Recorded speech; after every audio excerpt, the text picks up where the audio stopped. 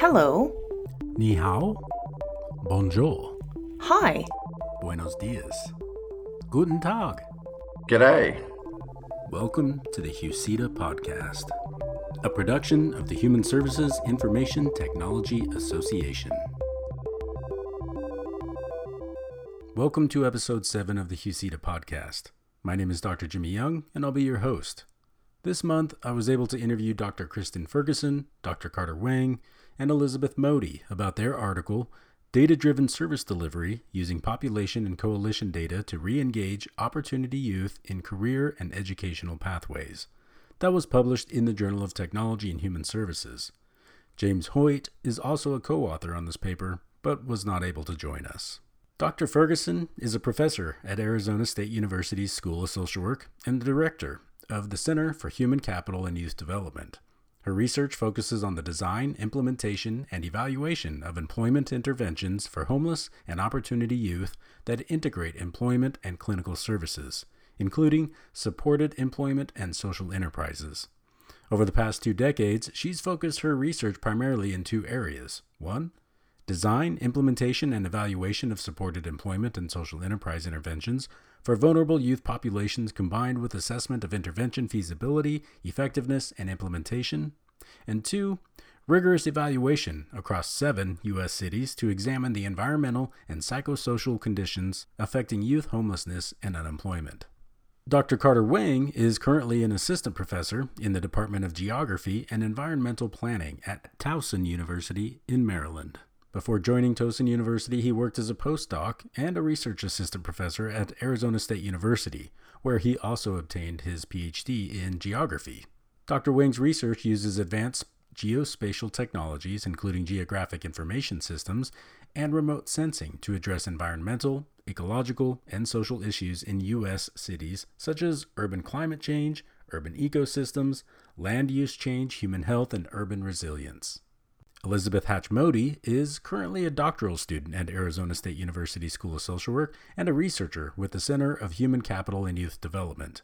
Before she started her doctoral studies, Elizabeth earned her master's in social work and public administration while working in the Office of Global Social Work on her research related to healthcare accessibility and case management for newly arrived refugees in the Phoenix metro area.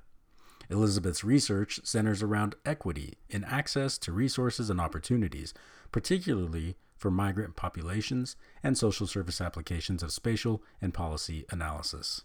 In this episode, I learned more about the collective impact approach and the 5 main tenets of this approach, which include a common agenda, shared measurement system, mutually reinforcing activities, continuous communication, and a backbone staff.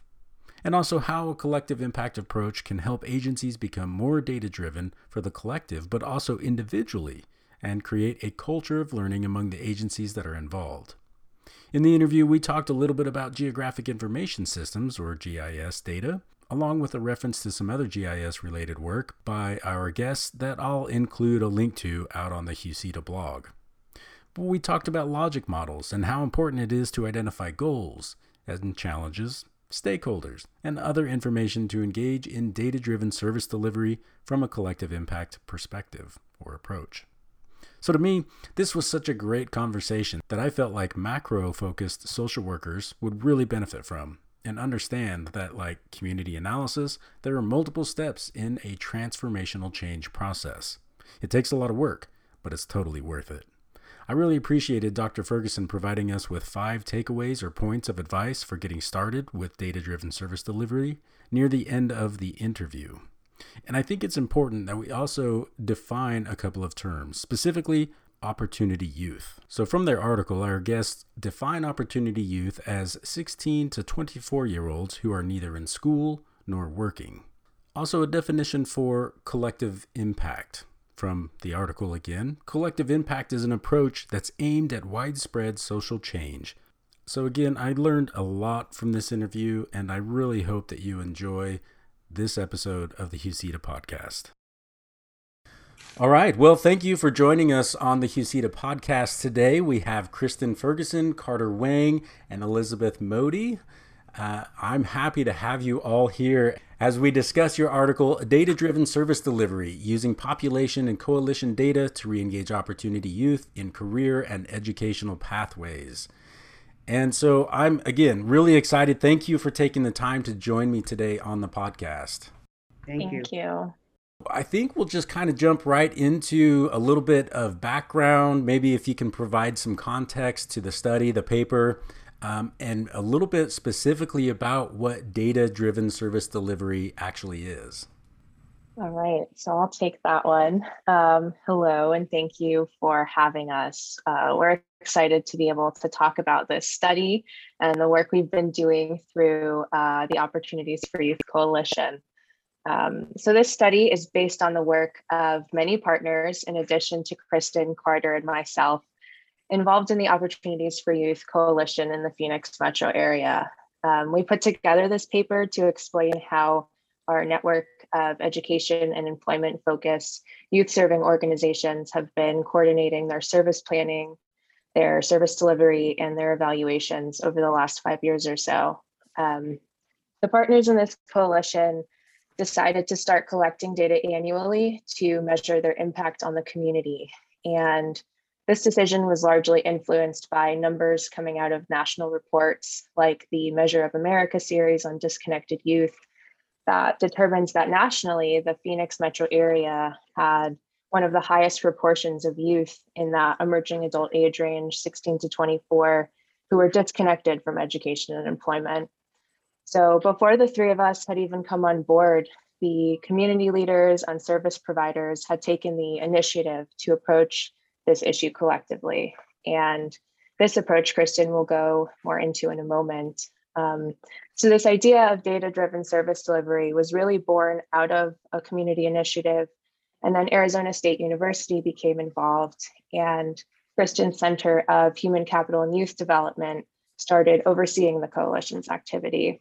And she brought in Carter, whose expertise was instrumental in helping us organize and see the coalition's data in the context of the demographic makeup of the Phoenix community, using the American Community Survey, ACS data. And over the years, we've been able to improve our data collection efforts, utilizing both the American Community Survey population level data, those national reports, and local agency data collected by our partners to more effectively identify who local youth we serve are, who we decorously call opportunity youth, what services they need and want, how we can, as a coalition, best deliver those services, and then follow up and evaluate our efforts. Awesome. Well, thank you so much. And I know that collective impact seemed like a huge portion of this paper, this study. So maybe can you all go into the collective impact approach just a little bit more and give us some background there? Our coalition here in the greater Phoenix metro area started organizing back in the around 2013 around the high rates of opportunity youth in our metro area. Some 2012 data put Phoenix, the metro Phoenix area, as having the highest rate of opportunity youth. At the time, it was 1 in 5, close to 20% of young people in the age range of 16 to 24 were not working and not in school. And that really rallied our mayor at the time, Greg Stanton, and some of our county and city organizations, City of Phoenix, the County of Maricopa, and local nonprofits to really come together and to start to strategize around how we could reduce that rate. And so lots of organizations, at the time there were 50 to 100 partners were showing up for these forums and these meetings. And everyone was doing these kind of isolated attempts to help their small group of 100 to 300 youth in their respective agencies get connected to work and school, career and education pathways. But no one agency was able to really make a dent in the large rates of opportunity youth or disconnected youth at the time. So there was a seminal article in the Stanford Social Innovation Review back in 2011, Kanya and Kramer. And this article really motivated our colleagues to have a framework for how to work collectively together around a common agenda. And so we chose this framework. This framework had been used in public health and community development. around the country. And it really gave us, a roadmap for how to do this better together. And the assumption is that no one organization can solve these kind of complex, wicked, systemic problems in isolation in their own agency. It really takes the power of cross-system collaboration rallied around a common agenda, with agencies agreeing to and adopting shared measures to track the progress on that common agenda together. And so what are the tenets? What are the principles of collective impact that we've been using? First and foremost, a common agenda. So our partners collectively said, we're the highest in the nation and having a disconnected rate. Our common agenda is we want to lower that. Then we need shared measures, and we had a whole process in place for getting our partners to look first at the data they have, the data they needed, and how they could share their data to impact that rate. Next, you have mutually reinforcing activities, and it kind of sounds perhaps a lot easier than it is done. This is really asking agencies to kind of marry their own individual interest in their agencies with the collective interest of the group, right? And sometimes that means foregoing a grant for your own agency that the collective would better benefit from, or it means referring young people out of your organization when you have input funding to get dollars for that young person's head in your program. You would refer that person to a better fitting organization in your network. So mutually reinforcing activities, we continue to invest a lot of time and energy and resources into getting agencies to identify how we can work better together and have better synergy collectively. So an example of that here in the Greater Phoenix area is having a priority referral system where all agencies in our network know what the strengths and resources are in their agencies and where some of the gaps are. And then we have a backbone staff who helps to make suggested referrals, warm handoffs of young people to get them to the right place. And a lot of times that means co-location. It means partners doing joint outreach and joint service provision by co-enrolling young people in multiple programs. We know that young people's needs oftentimes are holistic. This is wrapping holistic services around young people's already holistic needs. So common agenda, shared measures, we have mutually reinforcing activities, and then communication, both internal and external communication. For collective impact to work well, we have to be able to communicate internally amongst ourselves, to have workflows and processes to get things accomplished internally. People are beholden to their own agency's demands, but they're also, as part of collective impact beholden to kind of the collective common agenda. So having somebody or a team of staff be able to communicate how work is done, attention to metrics and results is very important to really energize people around seeing the accomplishments. And then you need an external communication plan that really is communicating to funders and the press and society and to young people themselves what our resources are, what our impact is, to really be a force within the Greater Phoenix area of the work that we're doing. And then lastly, a backbone staff.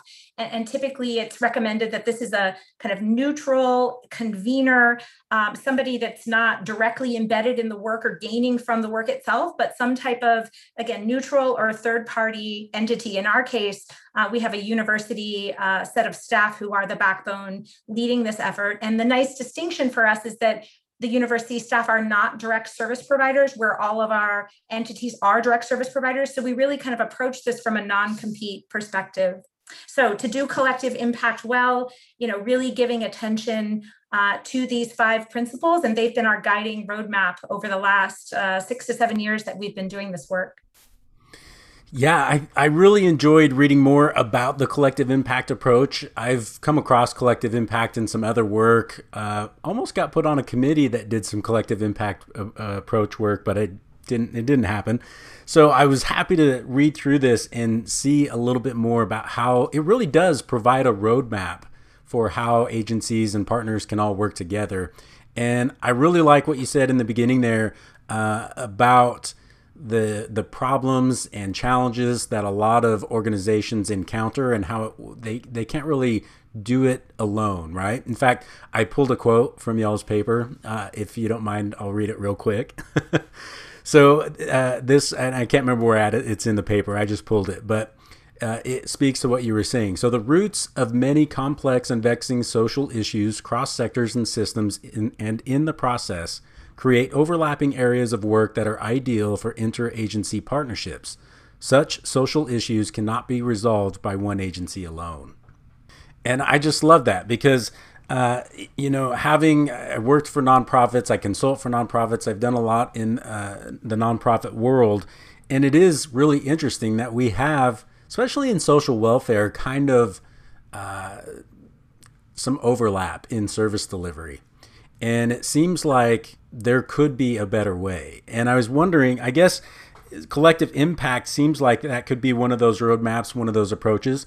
But maybe for a minute or two here, what might be some of the challenges with doing the collective impact approach, or what might be some of the hard things to overcome to do it well? Thank you. So, just the quote that you have really resonated with us. I mean, we included it there because that really is the premise behind, the rationale behind why and how organizations can come together. We're better together. We're more in synergy together. But there are inherent challenges in the process, as you noted. When funding systems are set up to incentivize young people being served in isolation in agencies, that makes it very difficult to get funding for agencies to work together. And in particular, our challenge is having a backbone staff of non-direct service providers. And coming out of a pandemic, many funders want to fund direct service. They want to fund the actual young person versus kind of the indirect support services, the priority referral systems, the data collection, the convening of partners to rally around bigger systems change. We've struggled with getting, pitching that benefit of collective impact. We say things like, our funders say, oh, you're doing such good work. We open our portfolio of 50 logos of all of our direct service providers. And they say, you're doing extraordinary work. And we fund this agency and this agency and this agency. And why should we then fund you? And we want to be able to say, if you would fund us, you wouldn't have to fund individual attempts.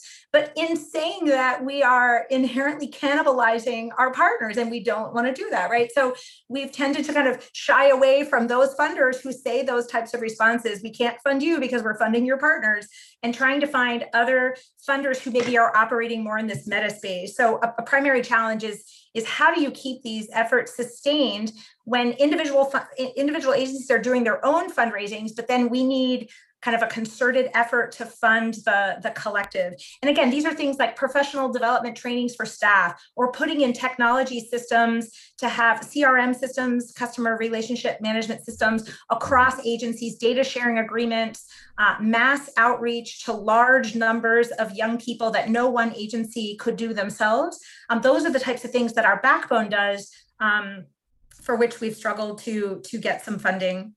A second challenge is kind of the narrowing and agreeing on a common agenda when you have 50 partners in a room, all of whom are self-interested for their own bottom line and their own agency results for their young people, right? And so even just saying, well, we want to reconnect young people with education and workforce. There are workforce providers and there are education providers. And when you bring Amazon to the table and Amazon says, let's hire 5,000 young people for our, delivery centers or our packaging centers, our education providers, stand up and holler, you're taking our kids out of school. Let them finish their degrees first, right? And so there are inherent tensions in the systems we've set up to serve these young people, whereby oftentimes it's either or, right? Versus, hey, Amazon has the career choice tuition benefit program, but they make you wait, is it 12 months before accessing that? Let's work with Amazon to engineer a system whereby a young person can stay in school and get their high school diploma, high school equivalency, and do Amazon, so that it's not either or, but it's both and.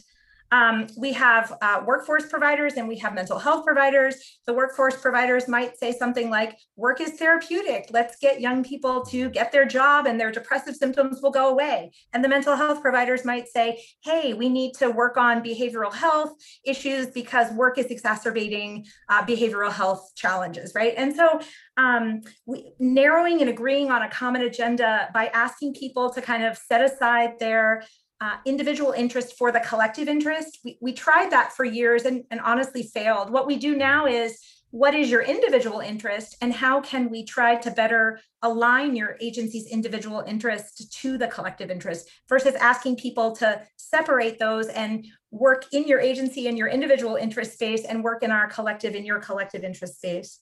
And then lastly, like at the funding issue and the narrowing and agreeing on a common agenda, and then the data. The data has been kind of a sticking point in our initiative, but it's also been kind of a tremendous benefit when we can come together around establishing these data sharing agreements. Some agencies are very private about their data and very territorial, and with reason. You know, they've had data breaches or they've had concerns about taking their data and doing things that are not in the best integrity of the clients, and we respect those issues, and we want to honor those issues. But again, really being able to work with a data champion in each agency to be able to have data integrity and honor the inherent data of each agency, but also bring data together for a bigger synergistic output of showing that we're not just serving 100 to 300 young people in 10 agencies, but we're serving over 5,000 young people collectively and giving metrics to funders on a bigger scale. That's really interesting. And to me, sounds like the continuous communication pillar of that approach has to be super important. I mean, there's got to be a lot of constant communication happening there to get everybody on the same page. But then maybe once it happens, some beautiful things can happen amongst all the partners. Now, I'm glad you brought up a lot of the data there at the end there and how we think about using data. I've said this in several podcasts now, but HUCITA is all about the ethical use of technology for human betterment. Ethical and appropriate use of technology for human betterment. So part of that includes thinking about data and how data is used and where it's collected, how it's collected, all of that stuff, right? So how does the collective impact approach and data-driven ideologies fit together? How are these two used either in the context of your paper or more broadly, just how do they fit together with the approach here to make some improvements? So when we think about collective impact and we think about data-driven, we really see collective impact as the vehicle to help agencies become more data-driven, both in themselves and then for the collective. Some of our agencies were very data-driven to start with, and they were kind of our champions or our pillars to whom we appointed and held up their practices, and other agencies adopted their practices. So we see collective impact as a way to help individual agencies become more data-driven, as well as using, honoring, highlighting, promoting the data-driven practices of our partners, our individual partners, for the benefit of learning of our other partners who, again, didn't have as robust data collection or data analysis or data dissemination procedures in place. We see, for instance, ways in which agencies can, in doing data sharing agreements with us, have that as one of our mutually reinforcing activities, whereby they share our data with the collective, and then we have backbone staff. You're on this podcast today. We have Elizabeth Mody and Carter Wang, both of whom brought extraordinarily unique to our initiative analytic skills, large data, GIS mapping, and being able to give agencies back their data in new and unique formats, doing infographics with highlights of their data, monetizing amounts of cost savings when we re-engage young people, showing local maps for agencies to know what their service area is of young people by zip code, as well as benchmarking those data to state and national standards to show how well we're doing or not so well we're doing with the broader population. So we've seen that the two of these concepts, collective impact and data-driven, fit very well together in allowing collective impact, its principles, to be the tenets to help agencies become more data-driven in themselves. And then when they are doing those practices, using those or adopting those as our mutually reinforcing practices for other agencies to learn from. At the end of the day, it's made a kind of culture of learning, a culture of attention to data in our movement that has permeated back into agencies, which is quite nice to see. We've seen changes in agencies' intake forms and changes in the way that agencies are reporting their data and using our collective data for their funding benefits, so that there's some nice synergy there as well. And I think that's kind of the power of a data-driven service delivery model, right? Is if you have data or information about your processes, then you have power to make some changes where they might be needed or improve upon certain processes to ultimately benefit your clients or your consumers. Yes, absolutely. Power to make changes, again, within your own agencies, power for our collective to have a stronger story, a stronger set of outputs of what the collective is doing, and then power to influence, make your own changes within your agency. It's really nice to see how agencies now are mentoring other agencies with good examples of being data-driven in their own agencies. I mentioned around changes in intake forms, changes in how they're reporting data. They didn't used to collect certain data, and now they do collect it. So again, in showing them that when they measure something, it actually counts, right? When they start counting something, it actually symbolically counts to them as an agency and to us as a movement. So I had in my PhD program a long time ago, one of the professors casually mentioned that if you don't measure, or if you can't measure it, then it doesn't exist. Yeah. And, we wrestled with that, of course, obviously, as doc students might well do. But it really is kind of interesting that this data, this information can be powerful in helping you from a collective approach or individually as an organization make some decisions about how to move forward. So I'm wondering, either in the context of your paper or even if you want to go more broadly with some examples, what might be some processes that are needed for organizations to begin being data-driven in their decision-making, or just what does that look like? How did you get them started if they weren't already doing some data-driven ideas? So, all things considered, the two main ways that organizations can become more data-driven that we discuss in our case study include, first, identifying the outcomes or goals of your programming and how they address the broader social challenges that you as an organization are concerned about. And second, gathering population level data from outside sources to help you delineate the extent of that social challenge in your community, as well as develop a more detailed picture or understanding of who your target population is in the broader community.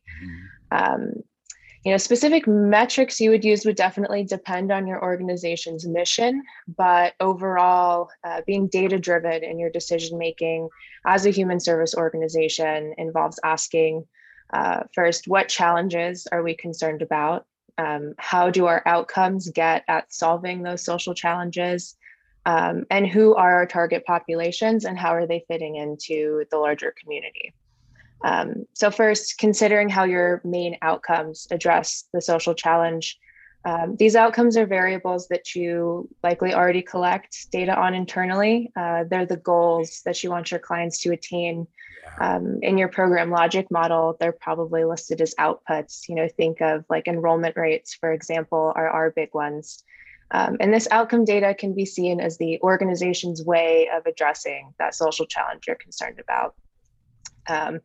And next, using population level data from public research reports or the US Census can help you keep track of that social challenge you're working on and identify who your target populations are.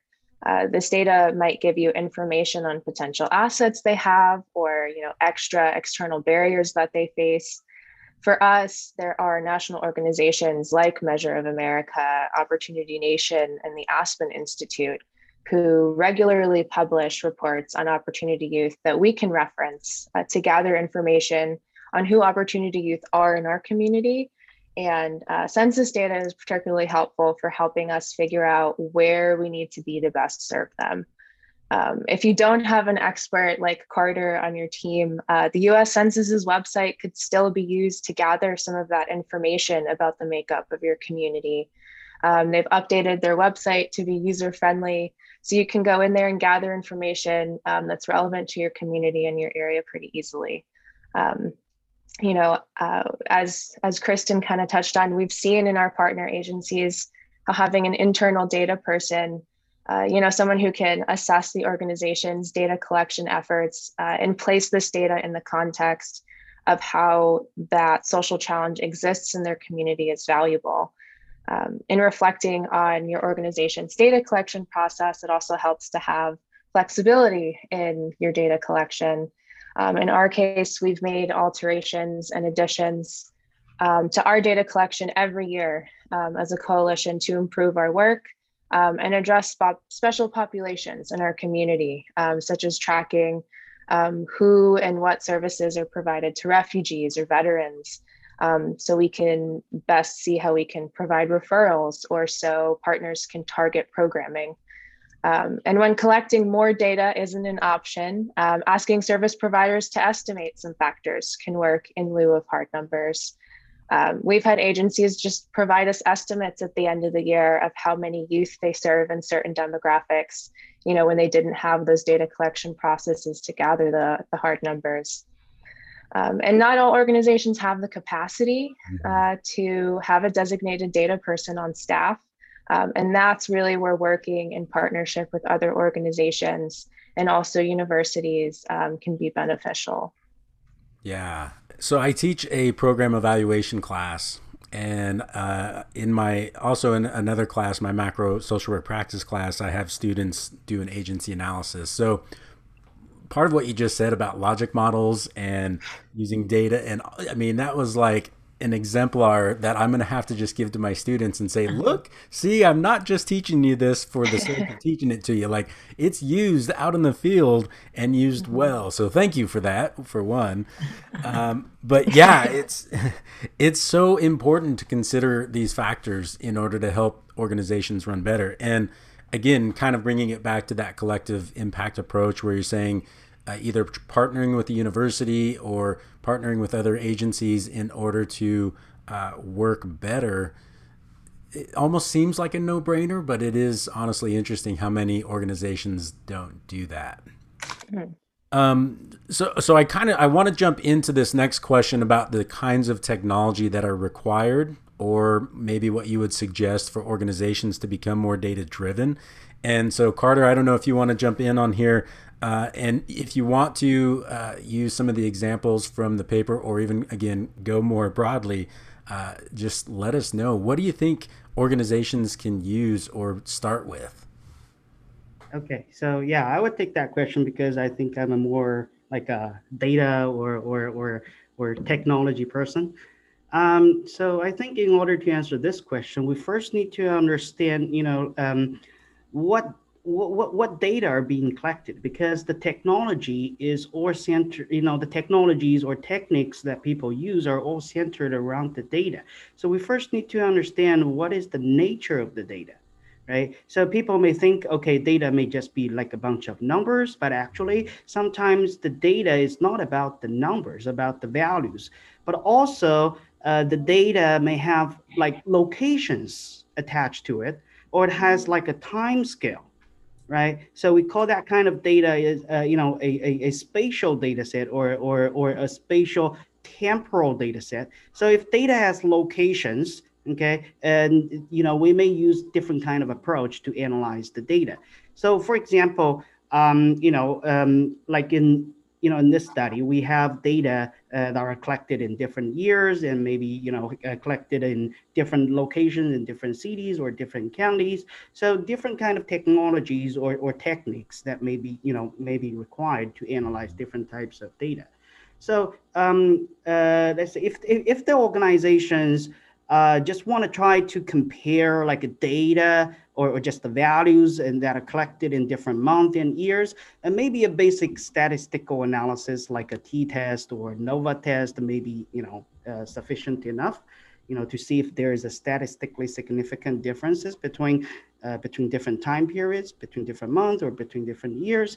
But if the data has like locations attached to it, like we call that spatial data set, then some advanced kind of spatial analysis is required or recommended. For example, like in spatial analysis, like we have nearest neighbor analysis and spatial autocorrelation analysis or spatial regression analysis. So these type of analyses not only deal with the numbers, but also they look at the spatial relationship between data. And so that requires some more advanced knowledge, as I mentioned, in like spatial statistics, which is a subfield in geographic information science or GI science. And so in order to perform these kind of analysis, we would also need like a technician or a person who know how to use spatial analysis software, like for example, ArcGIS, which is the most widely used commercial GIS software package out there. And also QGIS is a free kind of spatial analysis software. And so these are the software that people may want to use if they want to deal with the spatial data set. Another technique is also, it's called a spatial temporal analysis, which actually combines the spatial and the time properties of the data. This kind of technique is more complicated, and because it takes both time and space into consideration, so it requires more advanced knowledge and skills in statistics for people to know more about the data. So, I mean, I think some of our listeners will probably be somewhat familiar with ArcGIS. Maybe not all listeners across the world, wherever you are, but GIS, Geographic Information Systems, if I can just pick on that real quickly, because Carter, like your background's not really in social work, human services, correct? Yes, actually, I'm a geographer. Yeah. Yeah, so I found that really interesting too when I pulled y'all's article down and was reading through it and looking at your background and stuff. It's like, wow, okay, we have a GIS person. I should really pick his brain. So, with geographic information systems, what might be something fairly simple that a human service organization could begin with, or why might they even care to use that type of a technology? Okay, I think it's a very good question. I remember when I was hired as a PhD student by Dr. Ferguson in 2018, I believe, in spring 2018. And I was hired as a data technician to help analyze data.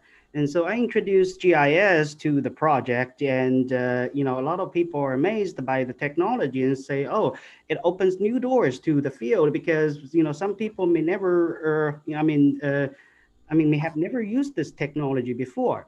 So if I think for an organization, if they don't have like a very well trained GIS technician or somebody like that, simply you can just use the data and create some maps. And we can visualize the data in the map and to see, for example, where is the highest opportunity youth population in that region. And we may see some kind of clusters of high numbers, like large numbers, and this may bring some more questions about like why is the population clustered in this region? There may be some other underlying factors that influence the distribution of the data, but not as I mentioned, because these data have locations attached to it, right? So we can visualize in the map and to see their geographic distribution, not only the numbers. Mm-hmm. Yeah. So so like GIS software, as I mentioned, ArcGIS is a commercial package, and you need to purchase a license for that. But if you don't want to spend too much money, then QGIS is a free GIS software package that everybody can use. And but again, no matter it is ArcGIS or QGIS, it requires some like knowledge and background in like a spatial analysis or and cartography. And because if you don't know how to make maps, then that becomes a little bit more difficult for you. Yeah.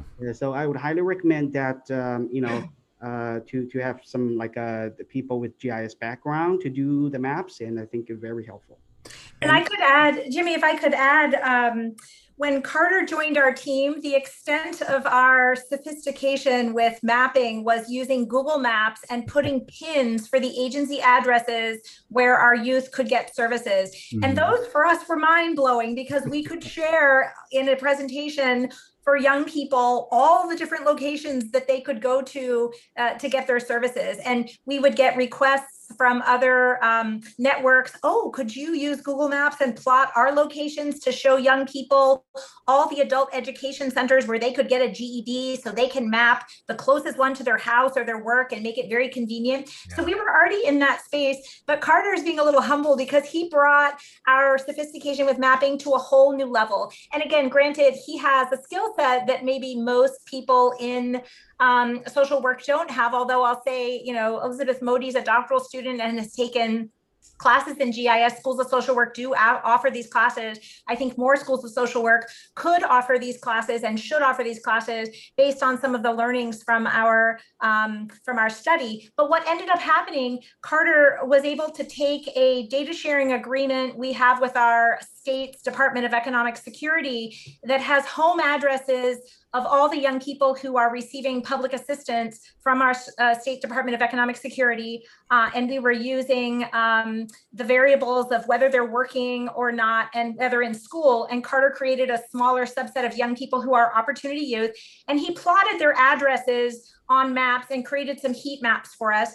And I'm sharing with you in the chat a reference to an article he led that does some nice visualization of these maps and shows how these maps really instructed not only our backbone and our local agency staff who do outreach to spend more time and resources in the hot spot, the high density areas where there's just greater numbers of young people per square mile who are not working and not in school, but also agencies when they think about service expansion, opening up a new re-engagement center or going to do certain services in certain characteristics, with certain characteristics, young people with special needs, young people with different immigration statuses, they would use our maps to go and direct their agency resources to the higher density areas because it's more efficient. They're getting more bang for their buck, right?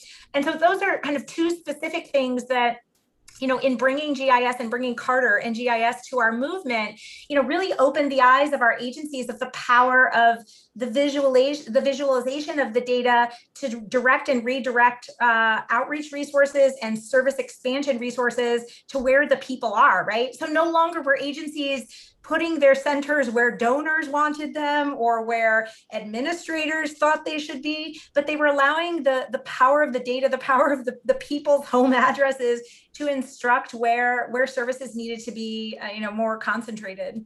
Yeah. And I mean, what a perfect example to even tie the use of technology generally, but specifically GIS, back to even the census level data, using this information and this data to create visualizations, as y'all have said, and I'll link out on the HUCETA blog to Carter's article there that you provided in the chat. I think that's something that's really powerful. It's published in the Journal of Social Work as well, so it's of interest to social workers in seeing how we can use technology better, and specifically GIS. The thing that I think is really awesome and potential for amazing use with GIS in social work, as you all have created these maps, you can do so much more with those maps, whether it's like, well, let's think about if we have these service providers and one provides a certain type of service but doesn't provide whatever, and that we need to send our opportunity youth over to the next agency. Where's the bus line? Where's some of these simple things that maybe we don't always think about right off the bat, but you can overlay in GIS and show that information much more powerfully.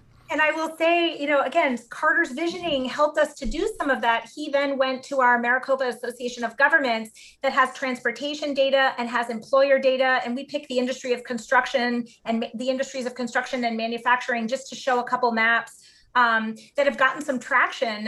One is showing bus routes or lack thereof, where the employers are and where the young people live. And the other is showing kind of job openings in construction and manufacturing, and the spatial mismatch of like where people live in high densities and where the jobs are and the lack of transportation. So these are economic development questions that really then lead to bigger conversations. And Carter was actually handpicked from our Maricopa County Workforce Board to create some maps for them in thinking about repartitioning their workforce centers in areas of higher density. Imagine the need to do that, recognizing that they had very low traffic in some of their existing workforce centers, and they really wanted to see Carter show them with population data where people are living and where their workforce centers should be.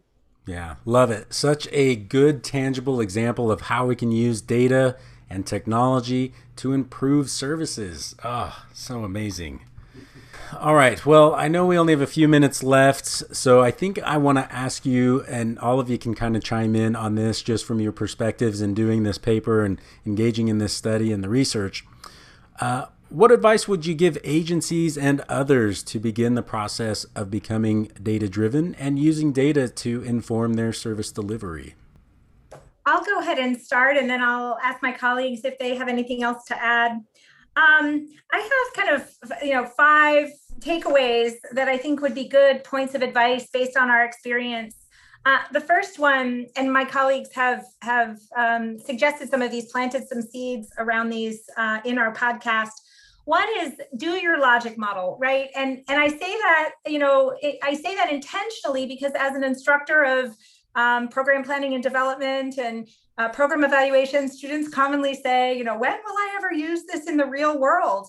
And I say, our movement is being driven by a logic model, and we've been sharing examples of logic models to get agencies to use them as well to create that data-driven culture and that kind of communication of their, not just the wonderful work that everyone is doing, the kind of hyper focus on activities, but more of the focus on outputs. We can all count how many young people are showing up, how many employers are giving them jobs, how many people are enrolled, getting them to talk more in outputs language, and then being able to move us to the outcomes language. Great. So we know how many young people are showing up and benefiting from the hard work we're all doing. Now let's move the conversation to our outcomes. The logic model, again, is a fabulous tool to be able to do that. So let me interrupt really quick and just say it again. Logic models are important. Yeah. So first, do your logic model and kind of have your roadmap, moving the conversation from your activities to your outputs and ultimately your outcomes. Second is, and we've said this before, identify your data champions, right, in your own organizations, as well as kind of for the benefit of your movement, right? Our data champions are people like Elizabeth Mody and Carter Wang, who, have really shepherded the conversation around data and new types of data in the nonprofit and public workforce sector and education sector around data. But internally in the agencies, we wouldn't have gotten where we are now without these internal data champions, ambassadors, who are meeting with people like Elizabeth and Carter to share their data, to ask questions about their data, to improve their internal counting, to be able to then produce data for the collective that's meaningful and relevant and impactful. So second is identify and use and honor and really support your data champions.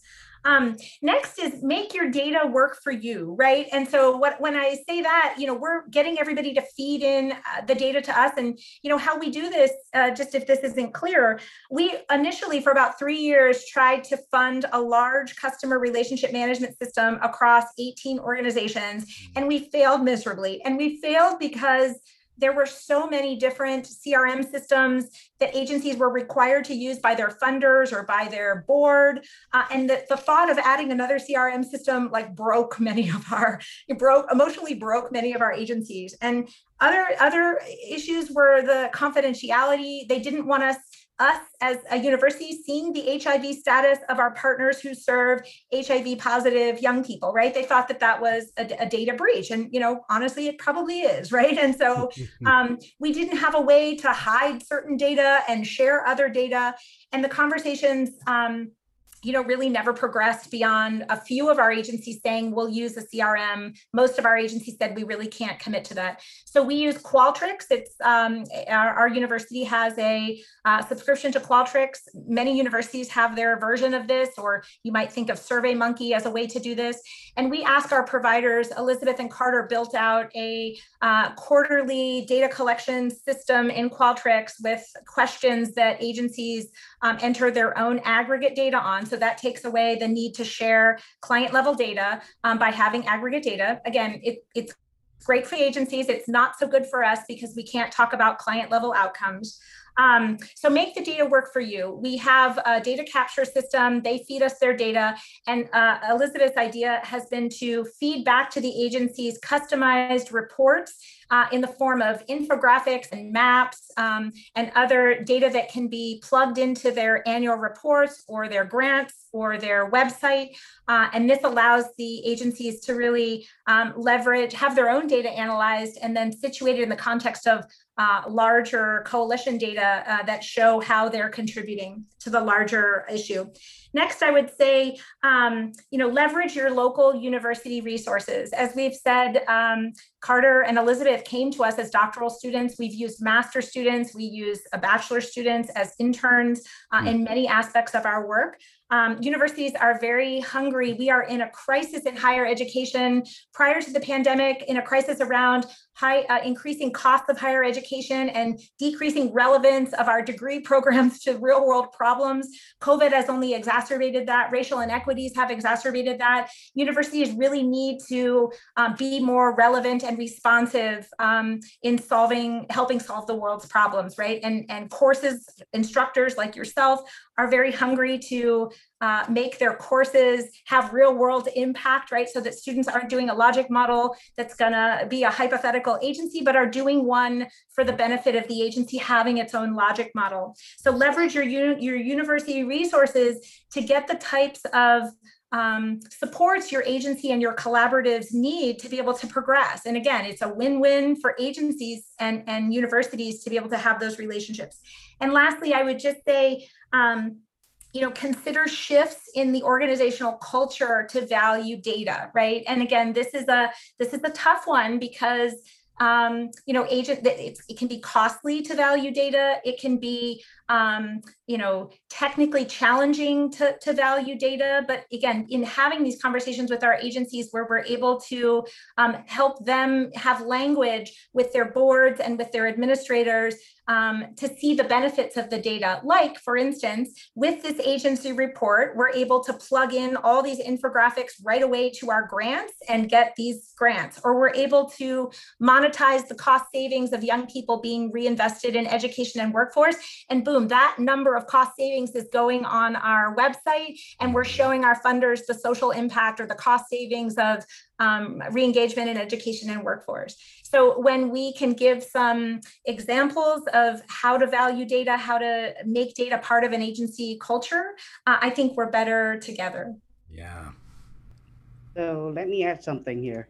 Well, I think Kristin, your summary is pretty good. And I think one thing that I would like to point out is that if the agency or the organization really doesn't know where to start with, I would say start with the census data, because the census data is so powerful. It tells you almost everything about your region. And hire a statistician or hire a data analyst or hire a GIS specialist to help analyze the data, create a bunch of maps, and to see how the population looks like around your region. So I think that's a very good start, point. And also, if the agency or the organization want to collect their own data, and one thing that to be aware of is that how often should the data be collected? Should I collect it like every month, every quarter, or every year, or like once a year, or once every 2 years? And I would say that we used yearly data set in our in this paper, because it corresponds to how often the census data was collected. So I think census data is collected and reported every single year. So that's how we match our data with the census data. And also, the census data have like 5-year estimates, like the American Community Survey, ACS, they have also 5-year estimates, and also they have decennial census data. So, but it really depends on, what your problem is, and how you are planning to use the data for. So I would say that if you really don't know where, how to start with, I would say a yearly data set may be good enough, to get started, because that corresponds with the census data very well. So yeah, I would highly recommend to start with the census data and create some maps to visualize the population in your region.